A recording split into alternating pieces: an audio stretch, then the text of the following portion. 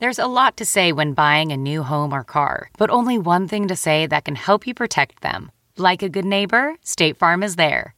And just like that, a State Farm agent will be there to help you choose the coverage you need, no matter where you are in life. When you need coverage options, your State Farm agent is there to help, on the phone or in person. Like a good neighbor, State Farm is there. Hey, I'm Ryan Reynolds. Recently, I asked Mint Mobile's legal team if big wireless companies are allowed to raise prices due to inflation. They said yes. And then when I asked if raising prices technically violates those onerous two-year contracts, they said, "What the f*** are you talking about, you insane Hollywood ass?"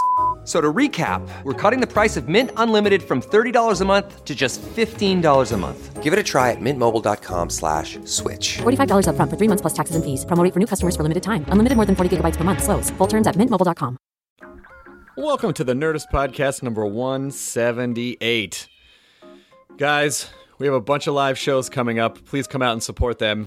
I know someone hit me to the notion that people have been complaining on message threads outside of the Nerdist Podcast, AV Club, that how come I have to sit through that bullshit at the beginning of the podcast where Chris just promotes stuff?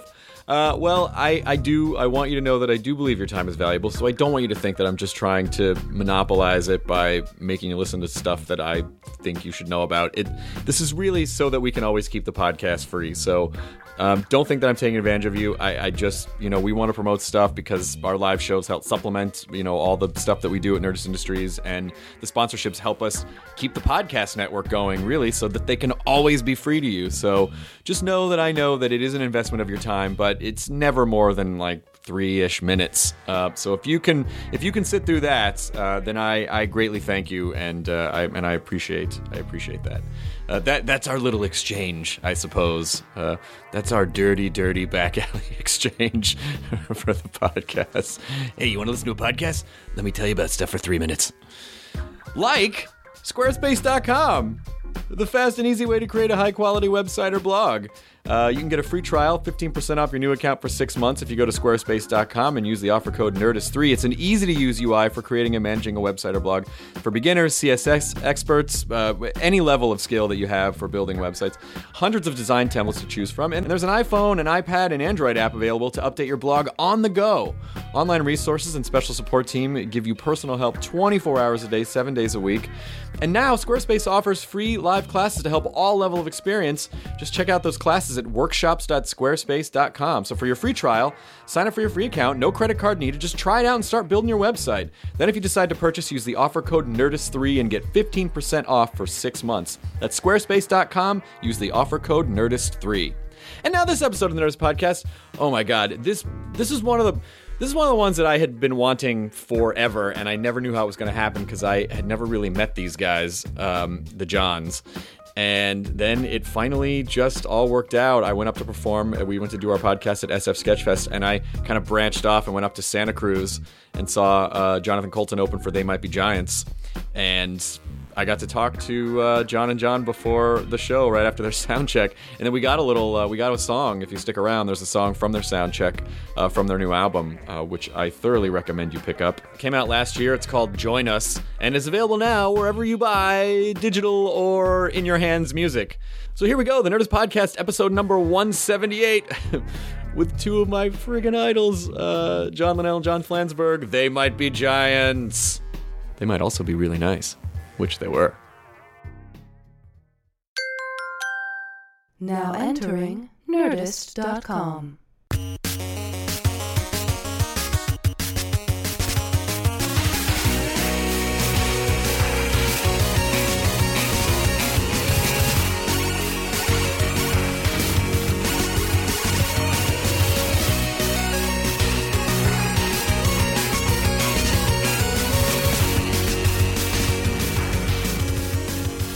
I think that sounds alright. I'm no sound engineer, but I'm picking up sound. If you can hear sound. I like the design of this thing. It's very pretty. Yeah, it shoots out sort of a triangulation of, it'll blanket the room. Sure. If you're in this here. And it usually sounds pretty good. Does it sound really roomy? It sounds roomy right now, yeah. Is that good for your purposes? I think it's okay. Or should we get cozier to it somehow? Just all right. Like the Andrews sisters? I've just had some coffee. I think it'll be fine. You had some too. I think it'll be fine. We are in Santa Cruz. I'm recording, by the way. I just started recording. Yep. I am so fascinated by Santa Cruz. It is relatively untouched by time. But wait, are you from here? No, you're from Los Angeles. Yes, right? I live in LA, and I was in downtown Santa Cruz. No chain stores. The most recent chain store was a Gap. Everything else locally owned. Right. A few years ago we did a rock festival way upstate New York called Modown, which is like organized by the band Mo, which is like one of these jam bands. Yeah. And it was a really interesting sort of challenge to just play for. Well, those audiences really they're really into improvising, obviously, but they're also really into sort of like organized musical chaos kind of ideas, and that was a nice crossover for us. But when you look at the crowd, there'll be thousands and thousands of people, and there are no logos on any of the shirts, which is it's this very subtle thing that you might not even think you would notice, but when you actually see a crowd where there's nobody wearing like the Old Navy shirt or the Pearl Jam shirt or the whatever shirt, it's actually really kind of notable. And if they're wearing like a Loverboy shirt, they didn't pay $200 for it in a fashion store. They actually are the original owner. Well, they don't believe. I mean, culturally, it's a group of people who seem to actually not to be kind of anti-logo. They are no logo people. Like it's not. They don't even really sell band shirts at those events. I'd love to have some statistician come in and just start collecting other data points on them to find out. There must be a consistent, like there must be other weird consistencies, like, oh, that's weirdly related to this. Well, I think a love of patchouli might come up quickly. Yes. we are in kind of patchouli loving territory as well, but we are also in the territory of one Tom Lehrer, who I guess divides his time between, because he taught math at UC Santa Cruz. All right. Oh, I thought he was from MIT. I think he went to MIT. But I know that in the 70s he taught math and musical theater here at UC Santa Cruz. He got around. Because we think of him as sort of a Boston figure as well. I actually have he was a very big presence in the local scene in Boston when I was a little kid. I have what essentially seems like a vanity record made by him, like the record that he sold at his shows. It's a 10-inch. It's 10-inch vinyl. You still have that somewhere? Yeah. It's in my kitchen. Oh my god! It's in my stack of 10-inch records that are, I only have like 15 of them, but they're a different size, so they stick out. I think I have his phone number. I have a number that I think is his, and every year or so I'll look at it and go, I just want to call him and just say thanks or hi or ask him if he wants to do the podcast. Right. And now I'm in Santa Cruz and I'm really tempted, but I'm too afraid. Oh, you could give him a ring, I'm sure. He's in his 80s. I don't want to be like, hi, I'm this really big man. Right. What? Who's this now? I don't know. I talk like an old man now. I think he always talked like an old man. Yeah. You hear those old recordings from even the 40s, and he's like, all right, today we're going to learn about mathematics. Right. That sort of pan-Pacific. I actually made a list. I never do this. I always just sit down and talk to people, but I made a list for you Before you guys. launch into the list, let me compliment you on your podcast. I've listened to your podcast for a little while, and I've always been impressed by your ability to kind of change your mode for whoever you... Like, when you're talking with more serious people, you actually get more serious. Oh, wow. And when you talk to, people who are sort of easy breezy, you keep it easy breezy. And so I'm really curious what it's going to be like when you try to interview us. If this is indeed a Rorschach. Because if you think we're some kind of clowns, buddy, you're in for different kind of interviews. No. I'm just going to keep it light and fun. Okay. The year is 1981. Right, so you don't respect us is what you're saying. Yeah, either way you lose. Well, first of all, I'm completely honored and flattered that you even heard of my podcast. You guys are you're pioneers in a lot of respects, but certainly podcast pioneers. I mean, you guys, I think that They Might Be Giants podcast started in 2005, right? We started doing it relatively early on. It was kind of like, I have to say, in many ways, at the risk of running parallel to the Al Gore myth, I feel like culturally we were really waiting for the internet to start as a vehicle for a lot of things that we like to do. Right. You know, so it's fun to have like kind of, you know, to have the world shift in like what feels like our direction. Well, in other words, like things like Dial-A-Song, Yes. were in some ways just this, you know, this idea waiting for something like the internet that would make It really didn't make that much sense then. Now it just seems like, oh yeah, Well, but there are those guys who do that thing. But Dial-A-Song was, in my opinion, the internet before the internet. Before there was, you know, a commercially viable. I guess so. Yeah, internet. yeah. I mean, you know, we were really doing what we could, you know, all we could do. I mean, I think it's important to remember before you start thinking like we have some greater idea of like how to get somewhere in the world. Like we were very specifically not being, courted by record labels, or I mean, we had very little going on. So it was just very easy to just sit at home and put these songs on a phone machine, and it was something we could afford to do. We couldn't really, you know, when we started this band, sort of part of the thing of the format was, I guess everything is. The true answers are always kind of more complicated, like there's more than one level. Like we started working with tape and drum machines, which is a huge artistic decision to make, but it's also like if you're in New York City and you're broke and you're living in a one-bedroom apartment, and unless your best friend is a drummer and like lives at his mom's house in the suburbs, you're going to have a very difficult time having drums in your band. So like there was part of it that was just made it easier for us. Also, keeping a band together is a huge pain in the ass, and having to unload drums and into. Oh yeah. I mean, there was a point where we actually, over the first couple of years of the band, we were doing a lot of like showcasey kind of places. That makes it sound like a bigger deal than it was. We're doing a lot of like truly crappy places, like that would later become like the kind of place that would be like.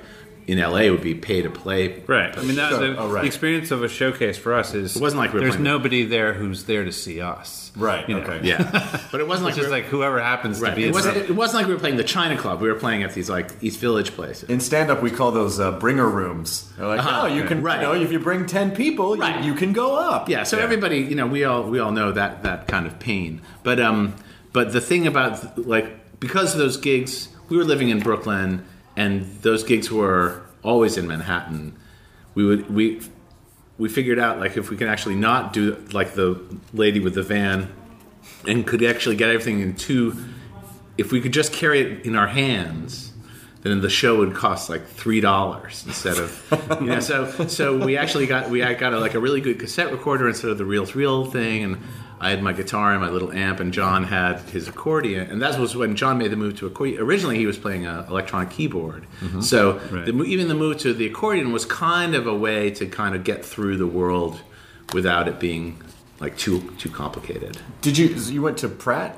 I went to Pratt, yeah. And what did you study at Pratt? I studied fine arts. I ended up. Evidently, someone was just telling me this recently. They don't let you do this anymore. I transferred with a graphic design portfolio, like a commercial artist portfolio, which I had done for work before I went to Pratt. So I had a really good looking portfolio. And then the day I got there, I immediately went into fine arts. So because I wasn't interested, I didn't want to do that. It's just something that I had done. Yeah. Evidently, they don't let you change. It's really hard to get into. I would never have gotten in as just a regular student. I only got in because I had professional experience before. Okay. So I kind of bluffed my way in and then did the switcheroo. What did you study, other John? I went to college, University of Massachusetts for 1 year, and I did not declare a major during that time. And essentially, I just took a year off, which is still in effect. You're going to go back, though, right? I don't know. I'm not sure. Feel like at this point they should be like, here's a degree. You've done okay. Well, the University of Massachusetts gave Bill Cosby an honorary doctorate degree in education. I think he should go for that. I'm not sure what good it'll do. It'll do me or the school. Don't think. And then you could lord it over everyone in the credits of everything you do. Like, people start Dr. Cosby, ED. Right. Dr. John Linnell. Exactly. Yeah. I mean, he did. Listen, I'm a huge Cosby fan. I love Bill Cosby. I think what he has done for comedy was amazing. But every time I saw Dr. William Cosby in the thing, I was like, well, really? Well, he's got like kind of he's got a cultural thing. That's true. In those situations, he's speaking to, like a political thing, and he is an army of one in many cases. But I don't know. Those are fun. What's funny is like those records. Like we grew up with Bill Cosby records. Sure. Like they were part of we listened to them like they were As if they were music. That's true. Beatles records. Yeah. It's very strange now to think of like I can't imagine listening to a comedy record for mastery. Right. It's like Noah. It's like how you don't really need to memorize the gaps in the Shaggy Dog tale. I mean, listen, not to get all like old guy or anything, but well, you're with the wrong crowd if you don't want to get old. That's true. It's really true. For me, just because. I mean, everyone just takes everything for sort of like what you said about dial a song. Everyone sort of takes for granted. Now, of course, you do that, but comedy albums in particular were just these. It was an industry, like this really special thing, and now it's like people don't really buy comedy albums anymore. Yeah, they're just souvenirs now, I guess. And they don't really have any. I don't know if anybody's made like a culturally important comedy album, but I don't know. And I think in a strange way. I mean, I don't want to speak for John, but when I think about go ahead. When I think about what we're doing, I've often wanted to say, and there's never a right context to say this, but maybe this podcast is actually the exact right place to say it. It's like something like I don't know if you're ever familiar with the Firesign Theater. Of course, but you see, like the Firesign Theater are very strange, especially in their psychedelic moment when they were making albums. Those are like not. If comedy can exist without punchlines, that's what that is. Right. Mm-hmm. And it bridges this thing where it's like it's a kind of performance art, but it doesn't. It's so free of pretension. Right. That it's just totally weird. It's completely weird stuff. That's interesting you say that. So do you feel like that in a way you're expressing some of that with what you got? I would say to the extent that they weren't doing anything that, in other words. They weren't starting a new genre. They were just doing something completely individual, and that's, I think, maybe that seemed like a good idea. It's not that we weren't. We don't want to be the Firesign Theater. Yeah, we're not being the Firesign Theater. We're just thinking we don't have to say this is one thing or the other or any particular thing, and that in a way that was the very nucleus of this project, was that we didn't define it to ourselves, and we didn't say what even whether it had to strictly be recorded music or live or whatever. It's just it's what it is, and it follows its own logic. I guess just to finish, why I brought it up is because what's wonderful about them is that it, especially in that golden 70s moment, is that it exists with no context at all. Like you can't say. I mean, I guess you could say it's like music for heads, right? But but we were little kids. Like we didn't know anything about drugs or a psychedelic experience. We were just listening to these kind of free floating, right? But it wasn't music. I mean, that's the thing. It was a kind of radio drama, right, or something, But it's just the fact that comedy element and. But the fact that it was like it was comedy without jokes and sort of this. I don't know. It had this poetics to it. It's crazy. It's just weird stuff. There's so much. I mean, I wouldn't ever say like, oh, they might be giants. They're a comedy band. But as a young comedy fan. The second I was aware of you, right, I was instantly absorbed and like, oh my god, this is so different than anything. Like it just spoke my language. I think that's the thing about it's like it was always irksome if people said we were a particular thing, like that we were comic or something, because we kind of felt like this great freedom in not defining what we were doing, and it's in that sense it is really similar to, as John was saying, like of that kind of thing, which was appealing. The great thing about the Firesign Theater was young kids tuning into the alternative, or what I guess they then called underground radio. At the time would hear it and immediately lock on. You'd go, I love this. I don't know what it is. And there actually is a thing like that now, which I've kind of become more aware of through my son, which is just this world of kind of cultural UFOs on YouTube, that are similarly undefined, they're not aspiring to anything. They're just individual nuggets of oddball.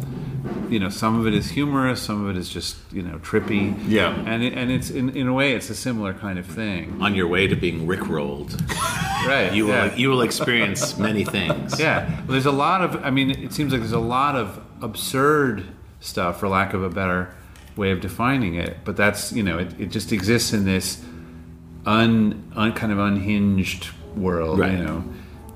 Well, the world of comedy in general, it just seems like it's actually kind of exploding in this way now. Well, it is. Right. There are definitely, like 10 years ago, comedy had a bit of a dip. Actually, all through the 90s, comedy had a bit of a dip. And it's definitely coming back now and strengthened by the internet. And, Louis C.K. being able to sell so many of his comedy special downloads. But does that make Louis C.K. the Radiohead of comedy? It's just like it's like I didn't think about that. Because it just means it's good for he can do that, but can anybody else? No. You really yes, anyone can do it, but only someone who has a following that size already is really going to. And I actually, right. And he's at a very specific moment in his career. It's like He is very. Obviously, he's been working for a long time, but he's also enjoying a kind of public notoriety that is not going to last forever. He is the hot guy. It's just one of the unfortunate things with. Who knows? Maybe he'll get bigger and bigger. But it is one of the unfortunate things with comedy is that it's you sort of form this relationship with an audience, and it's almost of a sexual nature where they're really, really, really into it. You see, it's not like that with music. It's platonic. Tell me more about this sex comedy thing. I just think it's that once they I guess going back to sort of Tom Lehrer is that he did everything sort of backwards to what a contemporary or like a modern comedian would do, which is as soon as he would build up and build up and build up and then to a live performance, and then he wouldn't do those songs anymore because he'd go, well, now everyone knows the jokes. Like once I've recorded them and I've put them out, right. you can't get them again. Right. And so now so much more seems to be sort of in the reverse, where you sort of do the same jokes over, even though people know them, and you build it out. And I guess with a comedian, people once they kind of get your voice, they go, okay, I got it. I'll see that guy once or twice, but I don't really need to go back after that. Right. One of the nice things about music is you have the secret weapon of like melody and that the hook part of it. People like hearing stuff more than once. People like hearing again. When we started in a very different place than most bands. We were never like a garage band or a local band. Like we actually started in these clubs in New York City that were pretty pretentious in their own way. We started in performance art spaces by and large, and we were often kind of the most, the thing with like generosity of spirit was not necessarily running high in these places. There were a lot of things that were very confrontational. I am so glad that people have always been judgy. I'm glad that's not just a now thing. We performed for many audiences where virtually every person in the audience was his arms were folded. And oh my God, those are I see those people still. Yes, yeah. So it's so you kind of a lot of the stuff that we did in the beginning, was. Sort of trying to break that up, kind of make people sort of. I guess we were confronting people in a way. We were sort of forcing them to deal with us. But I felt like there was an amazingly warm, vibe at those, Dorinka and ABC when we were. Well, Dorinka was, that was a golden period. What other acts were going up around the same time? Well, we played on bills with a lot of acts that you don't know. We did shows with Steve when Steve Buscemi was in a performance art duo. Right. We did shows with him. We did a lot of double bills with a performance group called Watchface, who were really fantastic. And I don't know if their stuff has ever been documented, but if YouTube ever had a purpose, it would be to show people what they were doing. They were terrific. They were really, really sharp. We did we played on lots of double and triple bills. There's a place called 8BC that had a big performance piece and then 3 smaller acts on every single night. So the sheer girth of stuff that was happening, we would play there every 3 weeks. And it was this very hyperactive period in the East Village scene, like 84 to 87. And it was It was sort of that Keith Haring Madonna. Oh, right. It was very Dayglow. Of course. But those people were, that world was the immediate local world. Like it was not weird to be like, oh, I'm walking down the street and the Beastie Boys are walking down the street. Like that. It was exactly that stuff. I would think you would be refreshing to a crowd of. Like really, like when people go up and do like really serious performance pieces, and then you guys get up and you're. Believe it or not, a lot of the performance was very lighthearted. There was a funny thing. It was not like you were in a gallery watching something and everyone had their hand on their chin. It was more like there was this kind of amused gaiety to the whole vibe. I mean, particularly Dorinka and ABC where we were playing, I felt like you'd see something and there was just like kind of a good vibe and drinks were being served, so it had a kind of it was very cabaret. Yeah, it had a very pleasant vibe. It wasn't like this is too cool for me or I'm too cool for this or something. So what happened when you guys started playing? Well, I was going to say like a regular kind of mainstream room. Well, I guess the thing is like we had all this stuff in our act that was like almost running the risk of being like kind of prop comic-y. Okay. Like we had these big paper mache hands that we did this very elaborate choreographed dance to one of our songs, this song called Number 3, and it was that really loosened things. It was we were definitely. You could not take us too seriously after we did that part of the show. But what happened very quickly is that once the big challenge was going from being like a cabaret act where it seemed like breaking the ice was the gig to being like a legit touring musical act in the world of like alternative rock, which had its own a whole other kind of self-seriousness going on. And that was drunken college nights for a lot of people for absolutely, but it also was it was the beginning of indie cred, right? And what was tricky about our show is that we realized that if we did any of these things that were prop based, we would just our show could quickly become like a Rocky Horror Picture. Yeah, I think we when we first toured America, we turned it into a two guys songs with a tape recorder kind of an act. And we actually threw out all the props like in a very it was a very conscious decision to just no longer have any of that stuff. And truth of the matter is like we personally like that stuff, but we didn't want it to.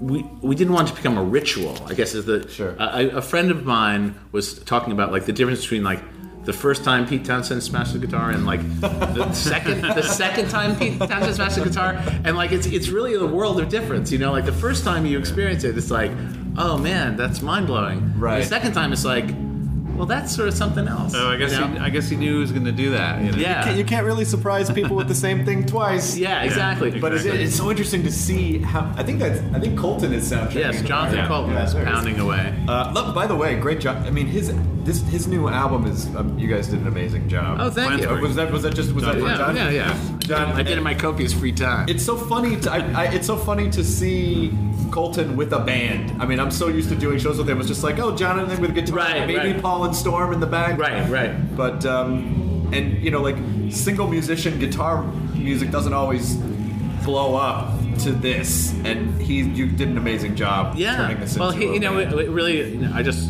tried to sort of follow wherever he wanted to take it. Yeah. Yes. Hold on a second. We're in the middle of a thingamajig here. Sorry. That's okay. I've got a lot of covers for you, Anna. Great. You must be signing 2,000 covers. Yeah, I think so. So these are done. These are not done.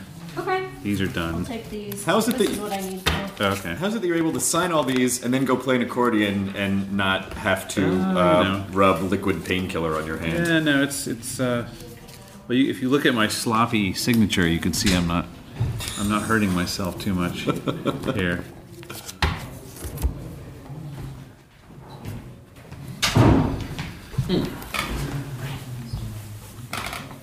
Welcome back, John Flansburgh. Anywho, sorry about that. There's That's about all right. half of those LPs are done, the ones that are out of the Yeah. box. But Well, I mean, if you guys I can ever finish them have- up. Yeah, whatever. Because I have what I need for tonight, at least. Very so good. You have time. I saw you guys at Royce Hall a few years ago. Yeah. And that was, I mean, I've seen you, I think 4 or 5 times. And the Royce Hall show was amazing. And it was the first time that I had ever heard you define what some of your music is as fact-based songs. Oh, And- wait, was it a kids show? No, it was, no. It was, you did Lincoln.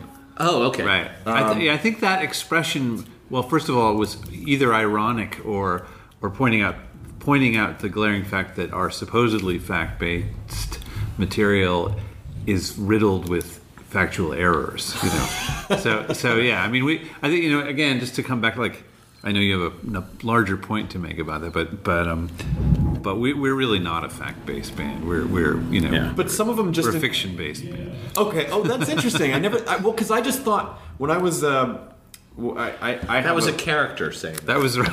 But the reason that it resonated with me is because I have a musical comedy duo, not unlike the Paul and Storm, and the first handful of songs we were writing were just about science. Like in the 90s, like we wrote a song about the carbon cycle, we wrote a song about the numerical value of pi.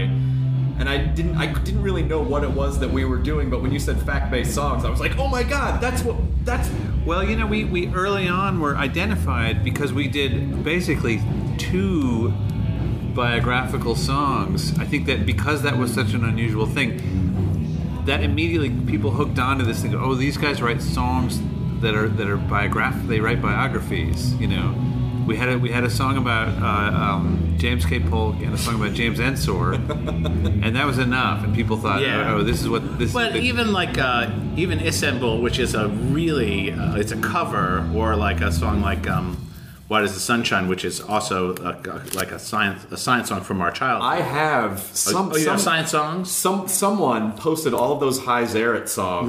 Right. And I went to it before I came here. I was like, I wonder if that's still up. He had just had them on LPs and just digitized them. Right. Yeah, no, I know. And I went there to get them, and it was like this is just should give you an idea of how old it was. This GeoCities site is no longer available. It was like on some. Well, I was actually trying to recover a version of the Shooting Star song when we did a cover of that years back.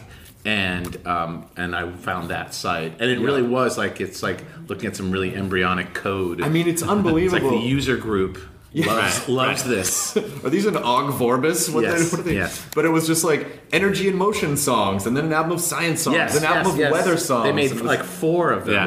Like Dottie Evans. There were different artists. Murray and Miranda did the weather songs. Yeah, I think those projects were like they really fired up the super strong coffee and just like charged forward into the recording studio. I mean, the strange thing about that "Why Does the Sun Shine" song is that the actual text is from an encyclopedia and the melody is from an Irish folk song. So it's really just this kind of confabulation of an original song, even though to us, like, we think of it as like this sort of text of They Might Be Giants-ness.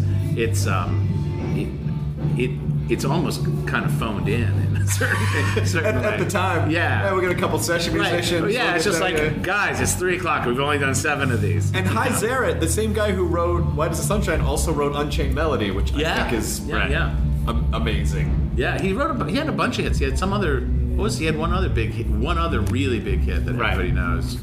It was very Google worthy. Yes. I know in the movie Ghost, the famous pottery scene was between Why Does the Sun Shine and Unchained Melody, and they were like, it just doesn't play as well with Why Does the Sun Shine.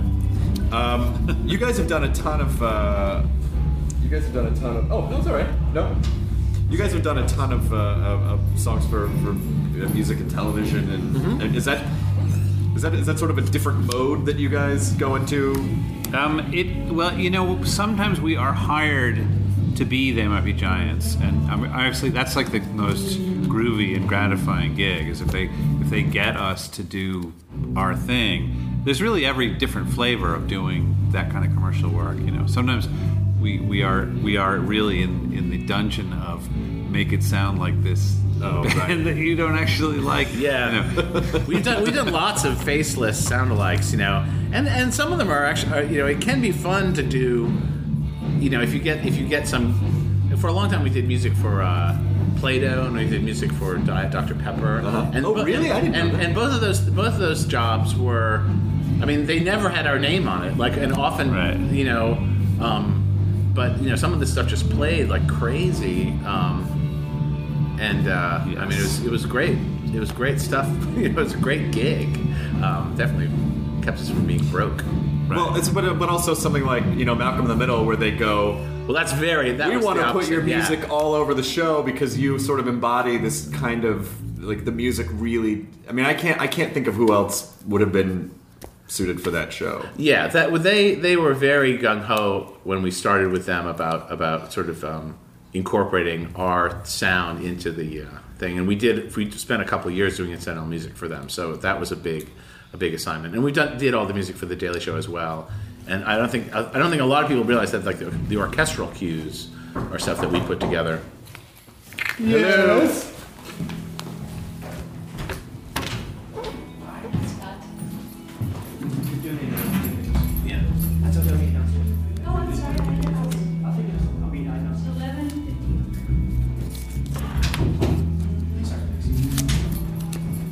Did I notice you guys covering Paranoid with the Avatars? Yes. Well, we're always looking for a good song for the Avatars to cover, and we did it. We actually did we spent a little.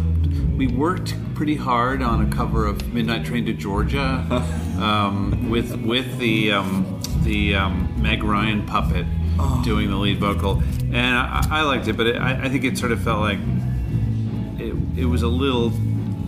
I don't know. Yeah, I think that Paranoid is actually has a better vibe to it.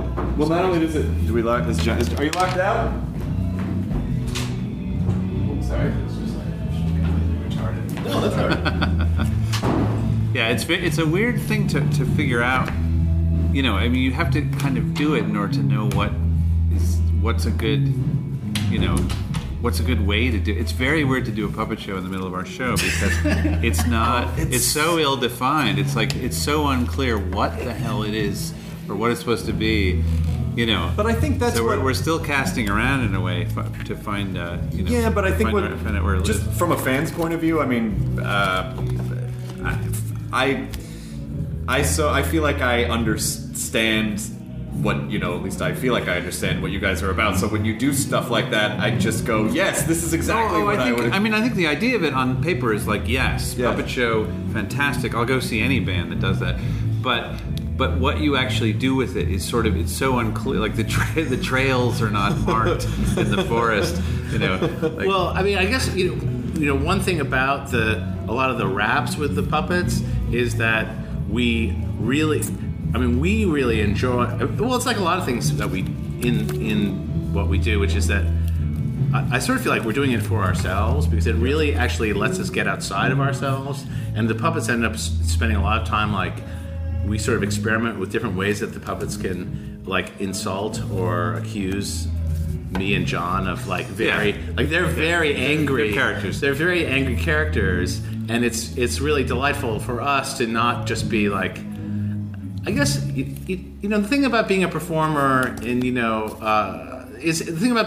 is you might be very animated by the material and the ideas inside, like the work that you're presenting, but you might not really want it to be so much about like what a great guy you are, or like you know what I mean, like right. in like a world of people like I could pick out a million different mainstream performers who are really like it's about saying like. The message is, isn't it great being with me?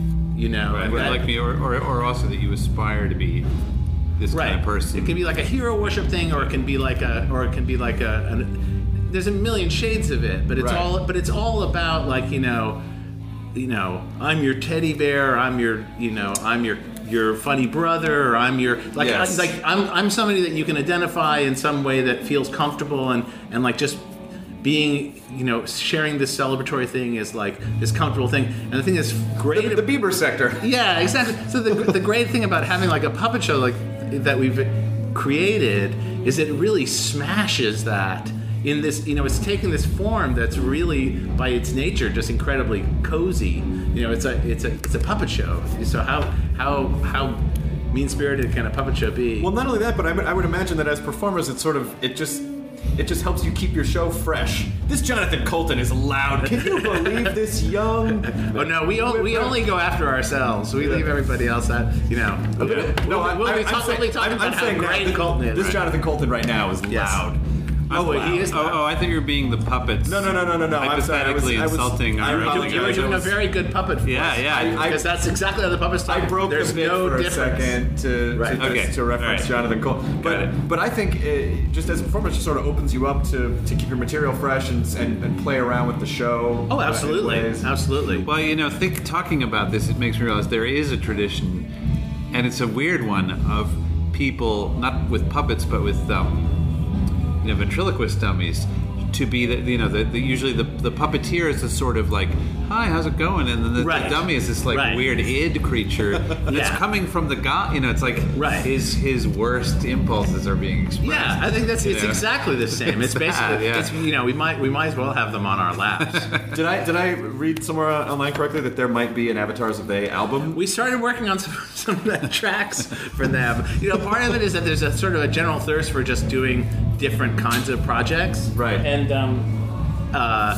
And it's just a way to do different stuff. I mean, one thing that's nice about doing Avatar stuff is that it's by definition two voices. Yeah. So we can kind of write thinking like what's good for writing for two voices. Well, and what's also interesting about that is that sometimes when you first start out, I think when you first start out writing, it's hard, particularly in comedy. Like, well, I don't really know who I am and what I want. But if I were to picture a single-dimensional character outside myself, well, I know how to write from that point of view, and it just makes it a little bit easier and more fun. Oh, absolutely. And I mean, that's the thing that's, I've had lots of conversations with Jonathan Colton about this idea, which is the idea of writing a song about yourself seems very strange.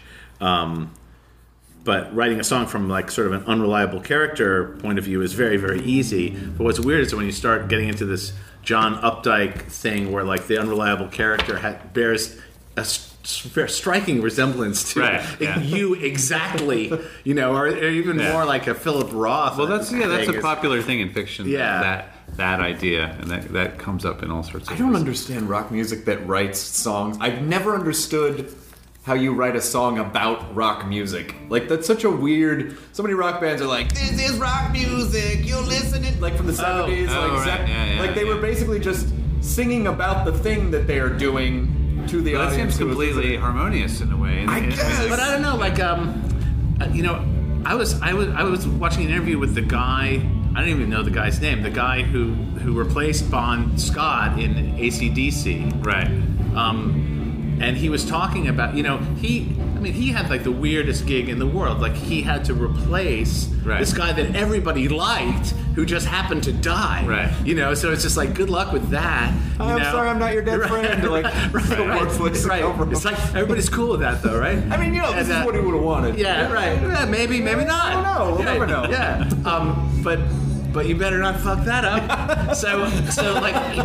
He wrote the words to the "You Shook Me All Night Long." I guess that's essentially was one of the earliest things he ever did for that band. Right. And it was like a screed, like it had a cajillion words to it. And I mean, it's a really clever song, and it's exactly. I mean, when you think about who are AC/DC as a band, that is them.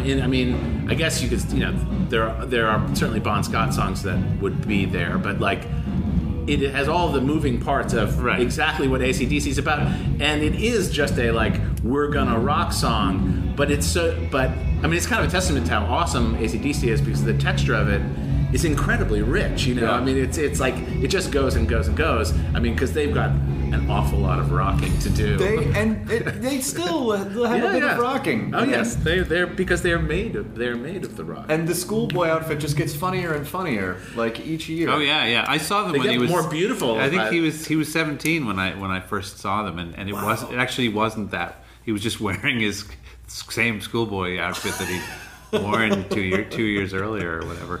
Yeah, he's tiny. Yeah. It was actually his schoolboy outfit. Yeah. Like, well, I still fit in this. I might as well just keep. I think that's. He was crazy young when they started.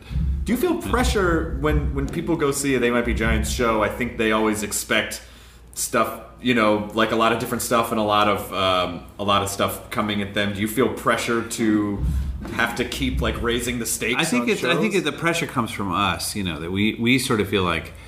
It's not. It doesn't get any easier to make up songs, and we're our worst, our meanest critics. I think. I don't think we're not very clued into what the audience. I mean, I think that's maybe an advantage that we have is like we don't actually quite know what people are thinking, but we certainly know what we think, and we are John and I are both pretty goddamn hard on ourselves. Yeah, I think it's somewhere in the mid '90s. Which might have been a period where, like, people who really like the most manic stuff that we did, I think there was a point where we realized that we weren't boring people, and I think there was a point where we probably were annoying a lot of people, but we were worried about boring people, right. very in a very direct way. Like we had very short attention span, not because just because we're just nervous guys, right? I think, And we were nervous guys. We were drinking a lot of coffee. We were slightly scared by being on stage in a pretty essential way, and we just didn't want to take up too much time. You still felt that into the '90s, really? We know how to do what we're doing, and we know, I think we have a really good sense of personal true north. Mm-hmm. But we don't make many assumptions about what. We're not deeply in love with ourselves. I think we are as insecure as most people are. I think it was, your explosion in the 80s was very empowering for people like myself, just like young nerdy kids, comedy fans looking for something different, looking for something interesting and going, oh my God, two really smart guys can make something that is different than everything else. I think if we came along, I think the world is a much friendlier place to people like us. Like just even working within the record label thing, it was very hard for us to feel like there was a natural place for us to land there because there wasn't a lot of precedent. And I'm not trying to make like some kind of humble brag. I'm actually trying to. It was a kind of a sucky time. I mean, part of it was like for alternative rock in general, it was a sucky. Even if you were Husker Du and you were just like awesome in every rock way, or the Replacements, or take all those bands of that generation. There was a whole world of rock bands that really did not want to give up.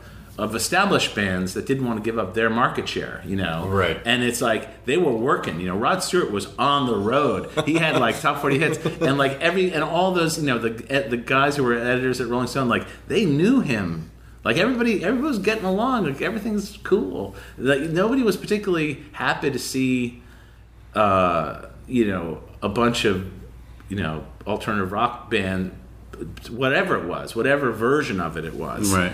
I think the other thing is we probably felt, just the way that people were responding to it, which was, oh, here's this really interesting, quirky. I think that we got some feedback at the time, which was like, we are quirky and oddball, and obviously like sort of, as John was saying, like we're kind of like hyperactive, and it's less true now than it was then, but our sense of what we were, yes, that's implicit in what I'm saying. But our sense of what we were doing was actually not that we sort of felt like, I think there was a perception by a lot of people that we were this successful kind of stink bomb or something, like, we were doing something just in opposition to other stuff. And as far as we were concerned, we were like not quite succeeding at being something more ambitious, yeah. Well, it sort of gets back to that Fireside Theater thing of like being self-defined. Like the rock world was this culturally dominant thing. It wasn't. We live in this fantastic world now where there's so many different things going on, and everybody kind of celebrates this tremendous cultural diversity, and it's like, whoa, you're into like snowboarding and listening to ukulele music at the same time. Like, that's what I do, you know. I can find those other thousand people. Exactly. So there's the world of sort of niche-y things is much more celebrated now. You know, it took me a really long time to even understand like the word geek the way it's used now, Sure. because like.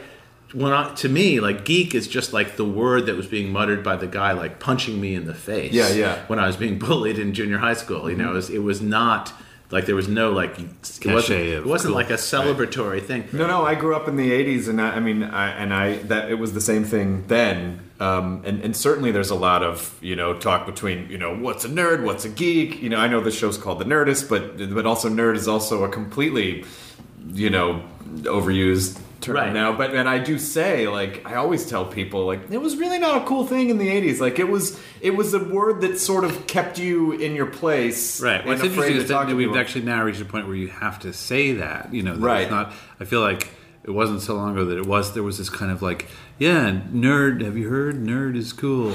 Yeah. And now it's just like the pure pejorative seems to be completely buried. You know, like nerd was not something anyone aspired to be. No, it was pretty bad. Like it would be like wanting to be an asshole or something, or like a loser. But I guess the larger point I was trying to get to is that the idea of trying to be kind of beyond category was something that was actually what we were ambitious about, and that was very tangible to us. That like we could do things, we could really float between styles and genres, and it's not just a pastiche, it's actually original music with original ideas. And you might feel like, oh, this kind of thing is familiar, but still it's being set up in a way that's sort of jarring and it's just original, you know, just trying to do something singular. Yeah, and good. I mean, that was, you know, even more than that. It was something that someone would hear and hear some particular subtlety that we'd put in there that was the kernel of truth and brilliance. Oh, no, that's an interesting point. But most people, when they hear a band like us, they'll really latch onto the pastiche part of it and think, oh, you're involved in musical parody. Oh, I know what that is. Or you know, or just like it has comedy in it, so like that's like this nitroglycerin that blows up all artistic validation. It's just like, oh, how could it be more than just a linear thing that makes you go, ha? I never thought of it as comedy. I always thought of it as just a whole separate universe. But you liked it. But like, you know, I think the world disagreed. I can't imagine. Well, I think that's just businesses trying to market stuff, and that's right. They don't. Yeah. You know, well, we feel we want, on behalf of the band, we want to apologize to anyone who's ever had to market us. You can't explain to a marketer like, what am I supposed to put on my spreadsheet? They're like, well, it's unique and it's our voices and this is who we are. Right. I don't know. It's a problem that it's a problem for us because we were very involved in the marketing of ourselves, and it was always a big question of like, how do you know, we had long discussions early on about whether we should be using our own faces, you know, our image, you know, or how do you, like, you know, there's certain bands you admire that don't ever use their own image at all, like Slipknot, you know. The residents, you know. But that was actually something that, you know, the idea of not having our faces was something that we really seriously considered. But then we realized how beautiful we were, and we just couldn't. Do you? Well, I feel like it's important for people to be able to relate to. I mean, maybe that's just a now thing. I like doing that with. There's certain other bands. I feel like it is important. There's like maybe if there's like 7 guys in the band that.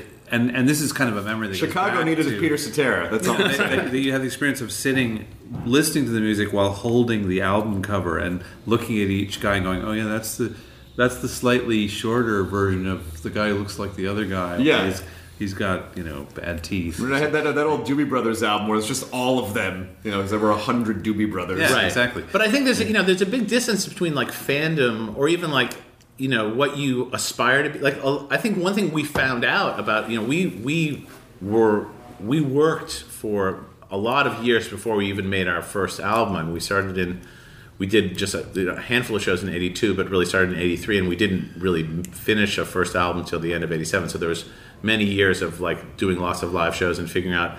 I think we've actually there were a lot of ideas that we were interested in that we realized we weren't that good at too, and that was pretty valuable. Like we were not catapulted into success very early on, so we sort of flourished in obscurity. Just well, what was the sort of goal at that point when you take 5 or 6 years to make your first album? Like what are you thinking this is? Well, we arrived in New York at the height of this what is now this sort of lost to the time, like the no wave period of New York punk rock, which was probably like the least successful component of like the new wave explosion. But like they were very big. There was a moment where they were considered very cool bands, like the James White and the Blacks and the Contortions and DNA and Lydia Lunch, and they were very super noisy, like the noise, like think of like industrial music without a beat, kind of. Okay. Like very, very noisy, and basically people hated this stuff. Like they hated it.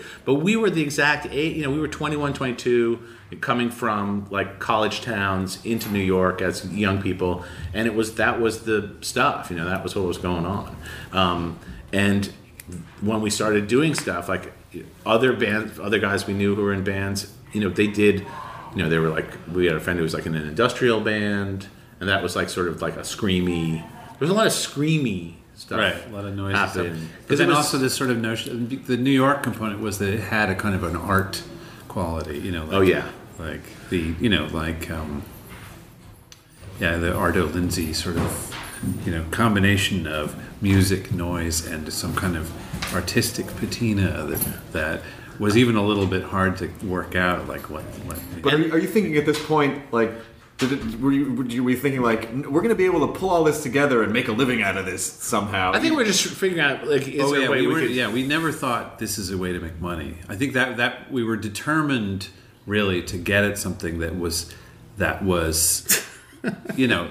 were fully aware. Like sociopaths. Like no, we were hellbent on not making. No, that's not what I was going to say. Oh, sorry. I was going to say we were very focused on this thing that was divorced from making money, and we had jobs. We had other jobs, so we had this idea like this is a thing that we can do that hopefully can sustain itself, and we can think of cheap ways to. It was like a lot of it was about economy. Like we made those flexi discs. Yeah, they cost like $1 a piece. Which was crazy, or less than that. Like they were 20 cents. Yeah, they were super cheap, and we just did a lot of legwork on our own, even up to the point where we were kind of thinking about ways to market. Like once we'd made a record and we became aware of college radio and this notion of an audience outside of New York, we think, well, this is something we could sell it, and it turns out there's something called college radio that allows us to that we were on the college radio charts. That's how we found out about it. So we made a video, and it was just made for the cost of. We didn't pay for the film. Was this for Don't Let Starve? We paid for the first thing we did. We worked with this great guy who I really should figure out where he's living and talk to him. This guy Adam Bernstein, who he ended up. He was the director on the very first 30 Rock. He also did the Love Shack video. He did a lot of. He also did. I Like Big Butts. That I would have. Yes, he did that video. But a lot. He was working at Nickelodeon, just like probably he was younger than us, so he was probably in his early 20s. But he was very ambitious, working at Nickelodeon. Nickelodeon was a tiny affair, and he just had ambitions to become a rock music director, and rock videos had only been going for like 2 years, but it was already quite established, like that it would be like all the things that were stinky about rock videos were already like firmly in place. Oh, those early rock videos were so. I mean, even when you guys were playing Paranoid, I was like, I wonder if there's a music video for Paranoid, and I looked it up, and it's just Black Sabbath from 1970 standing in a space where they've keyed in weird mannequin head images, but they're so not dynamic in any way. Right. He's just standing there, and it's like, they just shot these guys playing in a rehearsal space. Yeah. Those were music videos before. Sure. Yeah. So we basically just What's interesting about the rock video thing, and I realized that we just did this video for When Will You Die, that the art director for the album did this time-lapse video of the creation of this monster hearse car that we have on the cover of the album. He basically built this 14-foot paper version of it and just documented the whole thing. And it has an arc to it in the way that viral videos do. Mm-hmm. And it very much is in that vocabulary of viral videos. And what's funny about it is it's a scenario. Like, it has a beginning and it has an end. And when we were coming up in the rock music thing, like, the only videos that had scenarios were the really bad ones. And it's just a funny thing to just generationally have lived so long to see. And I think part of it is that people go to film school now. People know what a storyboard is. I remember presenting like a storyboard to. I was doing a directing job, and I had a bunch of storyboards for a rock video of just like things that I wanted to do. And the cameraman was like, "Can't we just shoot? Like, why don't we just can't have fun? It's like the idea of doing a rock video was like that. It was just kind of the better ones were the ones that were kind of breezy. Well, you could always tell. I mean, as unique as the music was, you could always tell when They Might Be Giants video. You always knew there was going to be some special thing about it, and it wasn't even. They were just simple, just like shooting under the grating of Anna Ang, or all that stuff. Adam Bernstein had a very, very good sense of cinematography and a very good sense of where to put the camera, and we had a good sense of sort of art direction and had a sort of restricted palette idea, and in some ways, the sum total, and I think ends up feeling a lot more like A Hard Day's Night than we ever expected it to be, because a lot of it was in black and white, but also a lot of it was, we were trying to avoid lip syncing, mm-hmm. and the only other thing that's like that is Hard Day's Night. There are all these sequences in Hard Day's Night where the Beatles are not lip syncing because they were doing it on the cheap and really fast. And to lip sync in a non-studio, if they were going to shoot outside, then they don't need lights. Right. But if you shoot outside, how are you going to do sync sound? It's like, we'll just dance around. So we found ourselves, strangely in the, same situation. I think the spirit of that is actually really winning, but it's kind of, I don't think there are any other parallel. I don't think anybody, you never see Rod Stewart running around in a field. not singing his lyrics. Yes, not singing his lyrics. I think I can't of any other band. I can imagine that you guys have the most misinterpreted lyrics. I would imagine people are constantly like, "Oh yeah, that one song is about this." You're like, "Really? That's not really what we intended at all." But there do seem to be a lot of dense layers in what you guys are writing. Well, I guess this is something that we've said, but it bears repeating. Is there's a lot of lyrics which are just what they are, and they might seem oblique, but it's really what you hear is what you get, in many cases, and there isn't some code or secret message. It's very entertaining to hear people's impressions of songs, and it's really about the trilateral commission. Right. Yeah. I mean, a lot of the more far-flung ones really have this kind of Animal Farm. Right, quality to them. Simple allegory, like this thing represents this. This song's really about the Bay of Pigs. Well, I don't think we've ever written a song where one thing represents some other specific thing that isn't mentioned in the song. But I think that's great. We should probably figure out how to do that. I mean, it was fun as the band who made those songs. You could create it's just part and parcel of the mythos of They Might Be Giants. See, we're not in on the mythos. That's the thing. In a way, is that weird? This is the curse of actually doing the thing. Is we know exactly what this stuff is. Right. Yeah. And sometimes it can be, you can realize that was all we could do. We could have done a better job. It could have been a more complete idea. So you have this Join Us is the latest album, which is actually an album I'm holding in my hand. Yes, it's actually a vinyl. It's a gatefold record. Album. Yeah. Well, these are very popular. The gatefold. I mean, they're sort of souvenirs in a way for people who come to shows, but they're beloved. And I think they're. I mean, it's cool. First of all, turntables are surprisingly expensive. If you see a turntable in a store, you see them online. They are hundreds of dollars. Yeah. And you'd think, oh, yeah, $20 for an old. Oh, you can still, but you can buy a crappy, I would recommend Newmark. I would go to the Crowley. Check out the Crowley product, the Pride of China. You can get very cheap turntables. I mean, I love selling new records. This is what I think. People don't get this experience anymore of actually smelling like a new vinyl record, and it's something I always loved to do as a kid. It's one of the only parts of the music business that's not hemorrhaging. That's not throwing up through its eyes. Right, like an episode of House. It's not lupus. It's not lupus. It's just the music industry. But my wife bought a thing that costs $50. It's a turntable with a USB cable sticking out. That's all it is.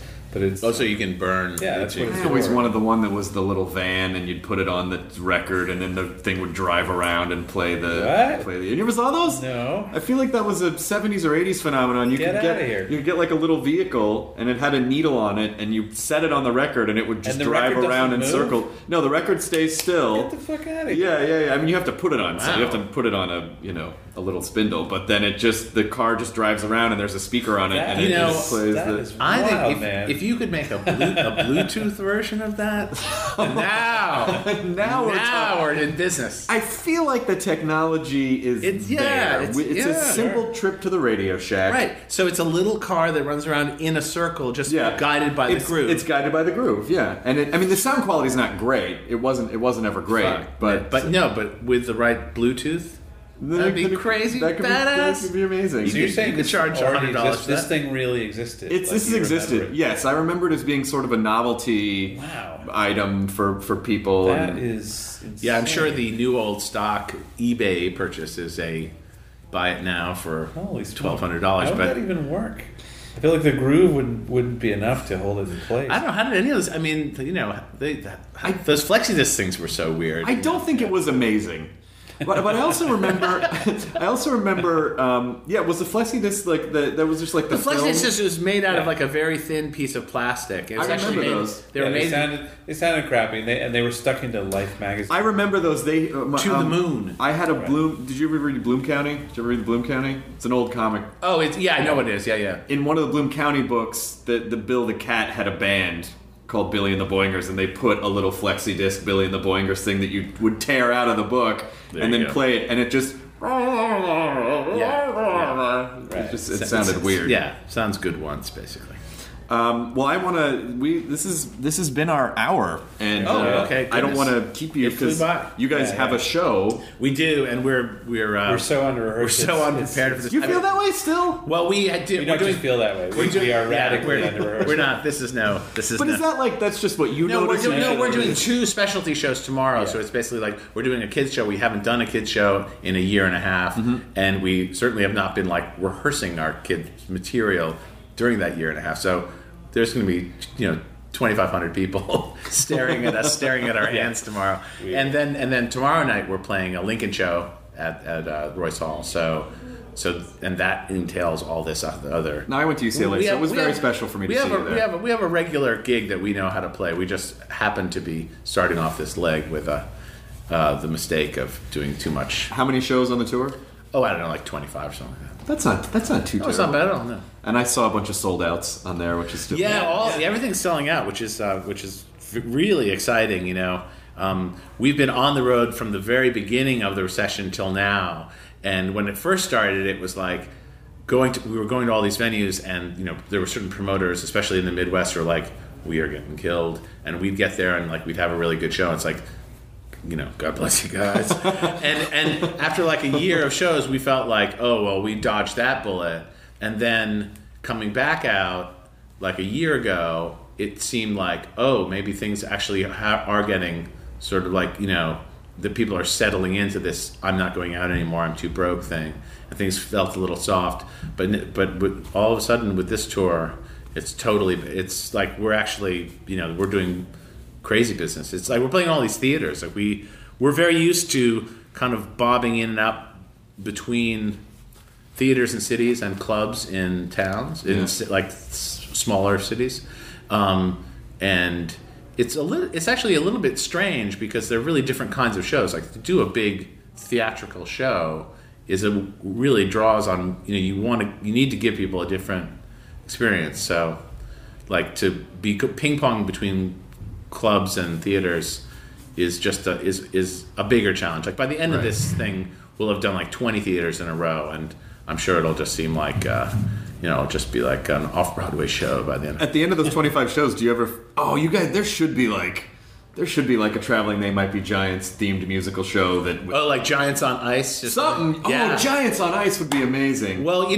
it would be interesting to just like farm it out to some young kids. Yeah. Just let them do what they Sound do. wise. I feel like in Sirius we talk to Disney because they have an entire department that's whatever thing they're promoting on Ice.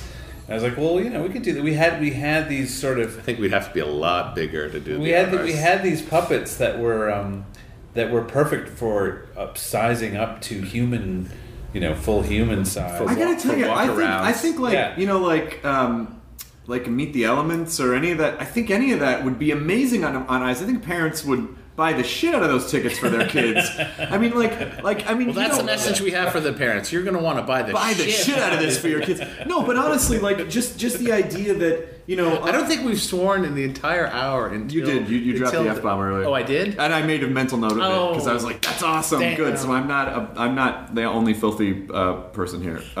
But just I think it's such a challenge for people to be able to listen to music with their kids and not want to. I don't have any kids, but I'm guessing, and not want to tear their own eyes out. Not want to tear their own fucking eyes out, huh? Right? There, I just kind of filled it up a little bit.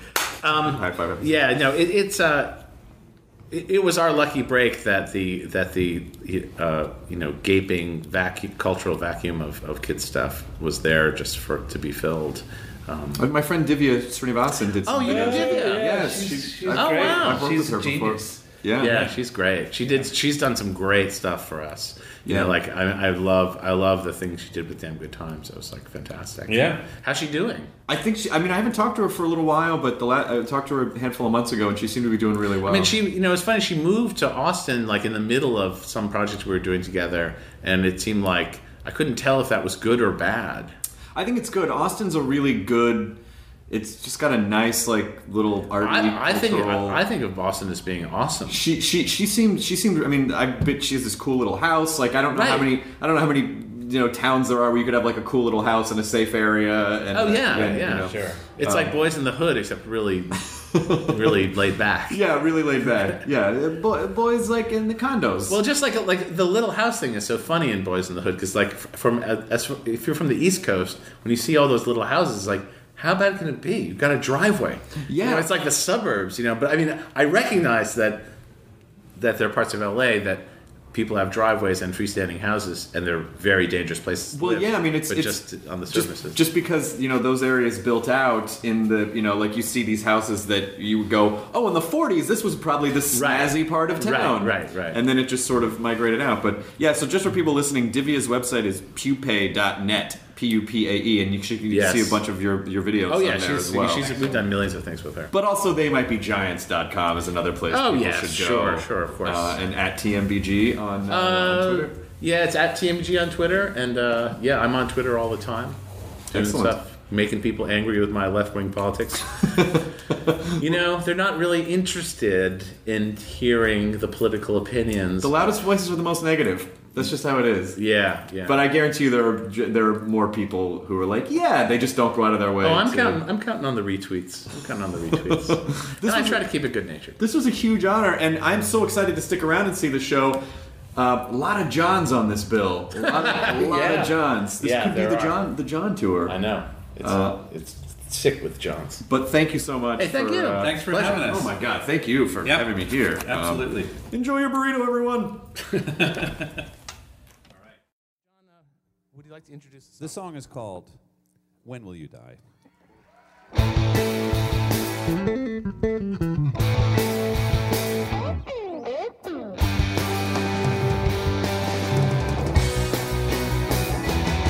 I'm so tired of your life and the evil things you do behind my back. Are the crimes that you have never committed? I doubt it sometimes. I wonder when will you die?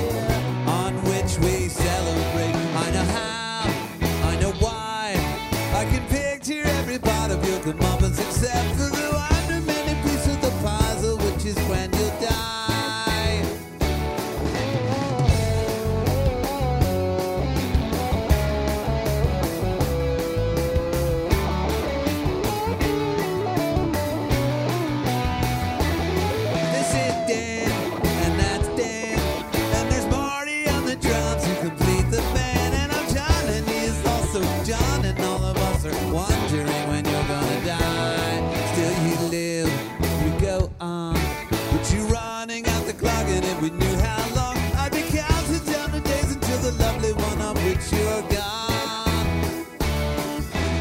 On that promised morning, we will wake and greet the dawn, knowing that your wicked life is over and that we will carry on. We'll exhale, we'll high five, we will know at last how great it is to be alive. We'll be lining up and buying tickets, and then we'll be jumping up and down on your grave. You're insane, you are bad, you wreck everything you touch, and you're a sociopath. And the only way to mitigate would be to know the day you're scared to do, baby. When are you going to die? Look me in the eye, tell me when you die. Yeah.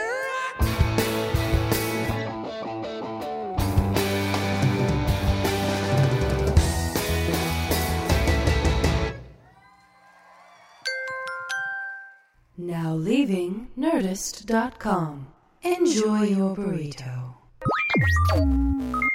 This episode of the Nerdist Podcast was brought to you by Squarespace.com, the fast and easy way to create a high-quality website or blog. For a free trial and 15% off your new account for 6 months, go to Squarespace.com and use the offer code NERDIST2. That's Nerdist and the number 2. I'm Shimol Yai, and I have a new podcast called The Competition. Every year, 50 high school senior girls compete in a massive scholarship competition. I wouldn't say I have an ego problem, but I'm extremely competitive. All of the competitors are used to being the best and the brightest, and they're all vying for a huge cash prize. This will probably be the most intense thing you've ever gone through in your life. I remember that feeling because I was one of them. I lost. But now I'm coming back as a judge and also a kind of teen girl anthropologist. Because if you want to understand what it's like to be a young woman in America today, the competition's not a bad place to start. Hopefully, no one will die on stage tonight.